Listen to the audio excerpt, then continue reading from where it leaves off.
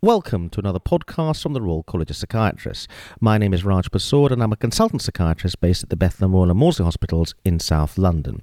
Today I'm interviewing Mark Walterfang, who's a psychiatrist based at the University of Melbourne at the Melbourne Neuropsychiatry Centre at the Department of Psychiatry.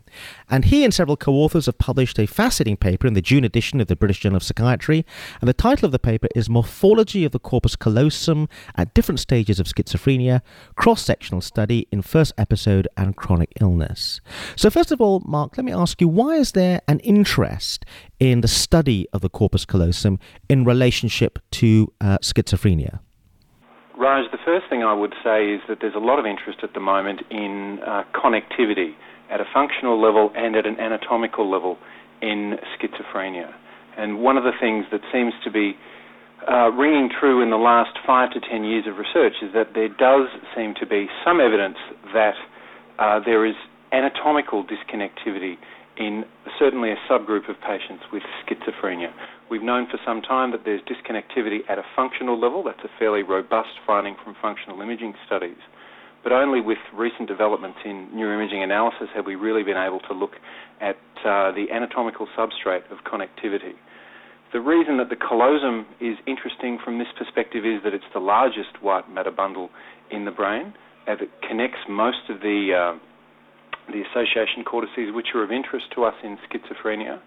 And additionally to that, the callosum carries fibres across the hemispheres, and there is certainly a school of thought that schizophrenia to a degree may be related to aberrant development of lateralization in the human brain.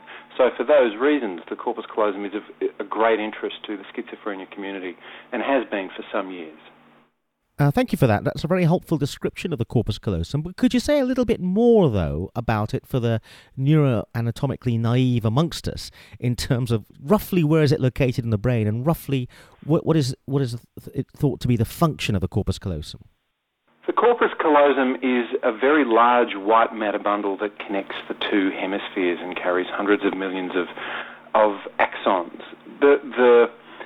Most of the connections that run through the corpus callosum are homotopic in that they connect, say, for example, the frontal cortex to the frontal cortex, contralateral to it, the parietal cortex to the parietal cortex, contralateral to it. There are some connections that are heterotopic, which connect differing cortical regions, but the majority are homotopic. And what the corpus callosum does is it facilitates transfer in a very efficient manner between the two cerebral hemispheres.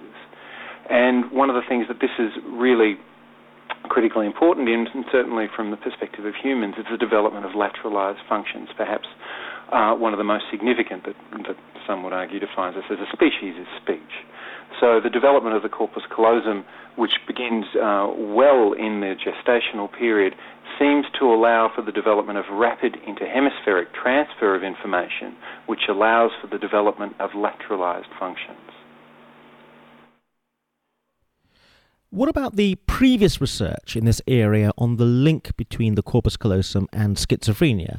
You start your paper with a very interesting summary suggesting there have been conflicting results, and your paper starts with a review looking at sort of structural imaging studies. Could you talk us through that? The interest in the corpus callosum and schizophrenia started after the observation that patients with agenesis of the corpus callosum, either total agenesis, so the loss of development of the corpus callosum, which can happen following intrauterine insults and in a number of genetic conditions, but also the partial agenesis of the corpus callosum, that these patients seem to have a significantly elevated risk of schizophrenia-like psychosis. So a great deal of interest developed in examining the corpus callosum about the same time as magnetic resonance imaging really came on board in neuroscience research. One of the problems, though, and this is something that really affects the whole of MRI research, not just in psychiatric disorders but in other neurological disorders, is that different people do things in very different ways. One of the things that was done initially was just looking at the overall size of the corpus callosum on a mid-sagittal image, so a slice that cuts directly through the centre of the brain. And what we generally see, and when a meta-analysis reviewing these studies was done, is that there's a small but significant reduction, perhaps to the order of 1% in overall size. But because the corpus callosum is topographically organised, subtle regional reductions may be a bit more reflective of what is happening in the brain. We know that in schizophrenia there seem to be changes happening, particularly in frontal regions and in temporal regions, and it may be that by looking more closely at a regional analysis of the corpus callosum that you can actually detect subtle differences that might be lost if you're just looking at the overall size of the structure.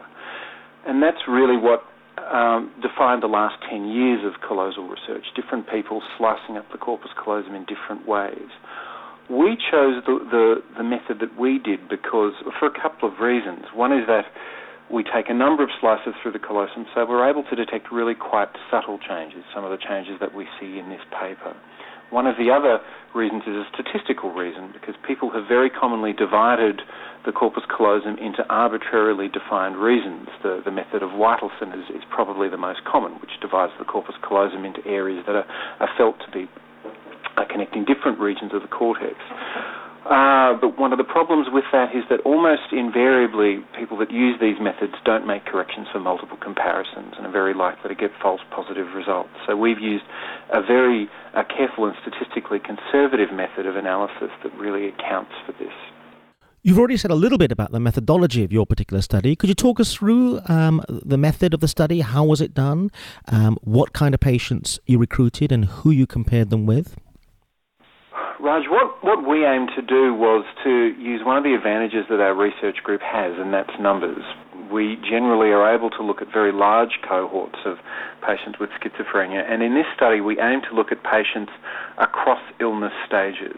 So we looked at a large group of patients that included patients with their first episode of a schizophrenia spectrum psychosis, including schizophrenia, schizophreniform, and schizoaffective disorder, and to compare them to patients with established illness, and then to compare these groups to control participants that we'd previously recruited.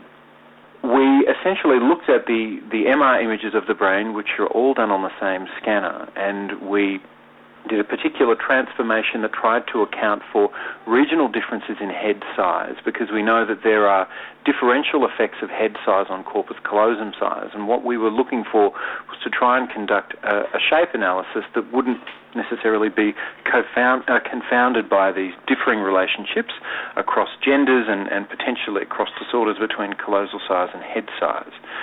So we took the mid-sagittal slice of the brain, where the corpus callosum is most well-defined and is arguably the brightest and differentiated from the surrounding tissues. And then we applied a 9-parameter linear transformation to this.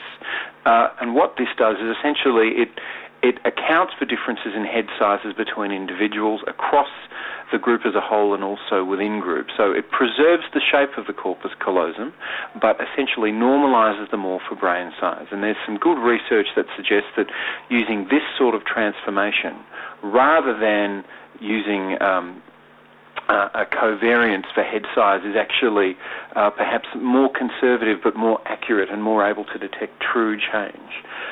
And once we'd done that, we then used a method that essentially does teppanyaki on the callosum, if you like, that slices it up using a method that is free of any kind of anatomical assumptions about what different regions of the callosum connect to. We construct a line that essentially carves the callosum in two and then carve that up into 40 different sections, and perpendicular to that line we create a callosal slice to look at the width of the callosum at that particular point. Then we use a permutation analysis, something drawn from functional imaging, which accounts for the fact that that adjacent measures of the corpus callosum are not independent, and it accounts for that, and also to minimise the risk of false positives. And it's a fairly conservative statistical method to permute at each point. So we look for a regional effect we look for a group effect with a Maneuver, and then we use step-down t-testing to look for a regional effect. So what we've done is we've borrowed something from functional imaging, which commonly is looking at tens of thousands of different data points. We've used the permutation analysis borrowed from that to look at an anatomical analysis of the corpus callosum. And what were your findings? The initial finding was that when we look at overall callosal size, across the groups there really is no difference. The means are smaller in the patient groups, but there's really no significant difference when you're just looking at the overall size of the callosum. What was perhaps the most interesting finding to us is that both in first episode patients and in patients with established illness, we see reductions at the level of the genu of the corpus callosum. It's thinner, if you like, as a proxy measure for being smaller. And in the anterior genu, in areas that connect the orbitofrontal and medial frontal cortices, and this was present in both first episode and chronic schizophrenia groups. Other studies have looked at these groups in isolation. We're looking at these two different groups with the same methodology and showing that these changes in connecting frontal cortex are present at the onset of illness and still present with established illness. What we also saw in the established illness group was that there were also reductions further along in the corpus callosum, in regions that connect the superior parietal cortex and the cingulate gyrus. Now, because this is a fundamentally cross-sectional study, we can't say that further reductions occur with developed illness. It may be that the patients who have an established illness in this study are merely a subset of the patients at first episode who have more severe illness. So we can't really say that patients with established illness actually get greater reductions as illness progresses, although there's a school of thought suggesting that these neuroimaging changes progress. This study doesn't necessarily tell us that, as it's not a truly longitudinal study. But we see robust changes in the anterior callosum connecting frontal lobe regions at the onset of illness. I thought you were also able to do a sub-analysis of different disorders within the schizophrenia group, like schizophreniform disorder and schizoaffective disorder. We were able to do a sub-analysis of those groups. And what we saw, which was of interest to us, in the schizoaffective disorder group, they showed a trend towards not only a reduction in the anterior genu, but also we saw some increases in slices towards the posterior callosum when compared with the control group. And this was really quite interesting to us. Most of these patients have a significant affective component to their illness, and they really cleaved quite well from patients with schizophreniform disorder and schizophrenia with this apparent expansion. We have a number of other studies that use the same methodology looking at different patient groups. We've looked at a number of patients with bipolar disorder and also some patients with depression, and what we see in depression are expansions in the same region that we see here in the schizoaffective disorder group. Some people might be a bit surprised that you're still doing structural imaging. They may think that really the future is functional imaging, like functional MRI. What's your argument for why there's still a role or a need for structural imaging? That's a good question, Raj. A lot of people also say, many clinicians that I talk to will say, well, why are you doing this research? Won't genetics ultimately provide us the answer? And I think there's an argument for research in every area of the spectrum of illness, from genome through to kind of structural or functional changes to behavioural changes to treatment and illness outcome.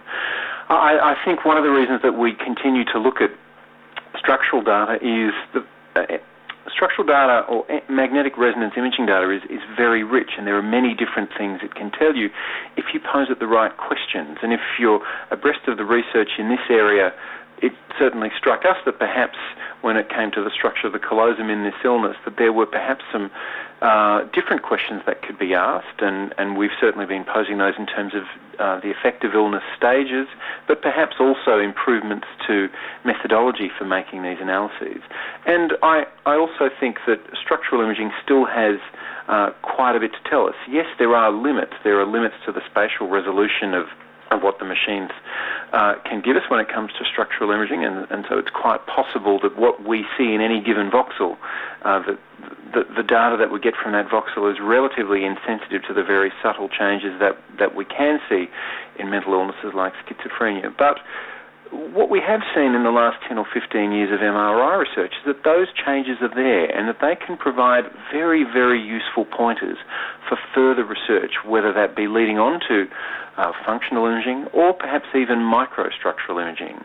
Magnetic resonance imaging at a structural level using techniques such as diffusion tensor imaging can tell us a lot more than volumetric imaging alone. It's still fundamentally a structural technique that's only just begun to explore its possibilities in schizophrenia, but I think it potentially has a lot more to tell us. And as each month and each year goes on, there are new refinements to structural imaging that yield us more and more information about the illnesses that we submit to it. I want to go back to this very interesting point in terms of the huge attempts you made to control for brain and head size. Isn't that kind of resting on an assumption that what will underlie the pathology of schizophrenia is a specific regional difference depending on the particular region you're looking at? Whereas I thought there were some neuroscientists that believe schizophrenia could be viewed as a kind of total brain disorder. In other words, there'll be problems found across a wide variety of regions. So aren't there some assumptions your technique of the controlling for overall head and brain size kind of rests on, which potentially are problematic? I'm not sure I agree with that. I guess what we were looking for was to look at regional...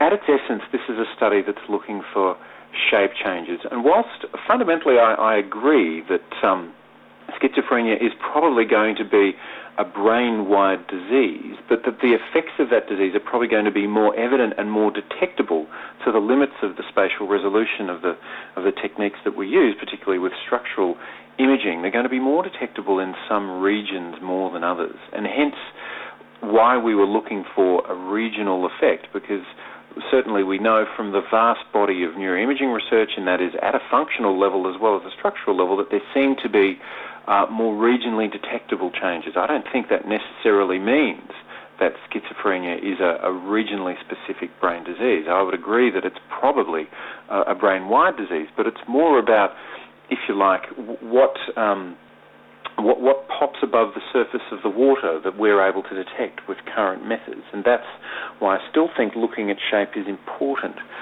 If, for example, we saw an overall thinner corpus callosum, which we have seen in some other studies that we currently have in submission and in press on bipolar disorder, then this method would detect that too. But this method has the power to detect a global change as well as a regional change. So arguably we're armed to be able to detect both, if either or both are actually present.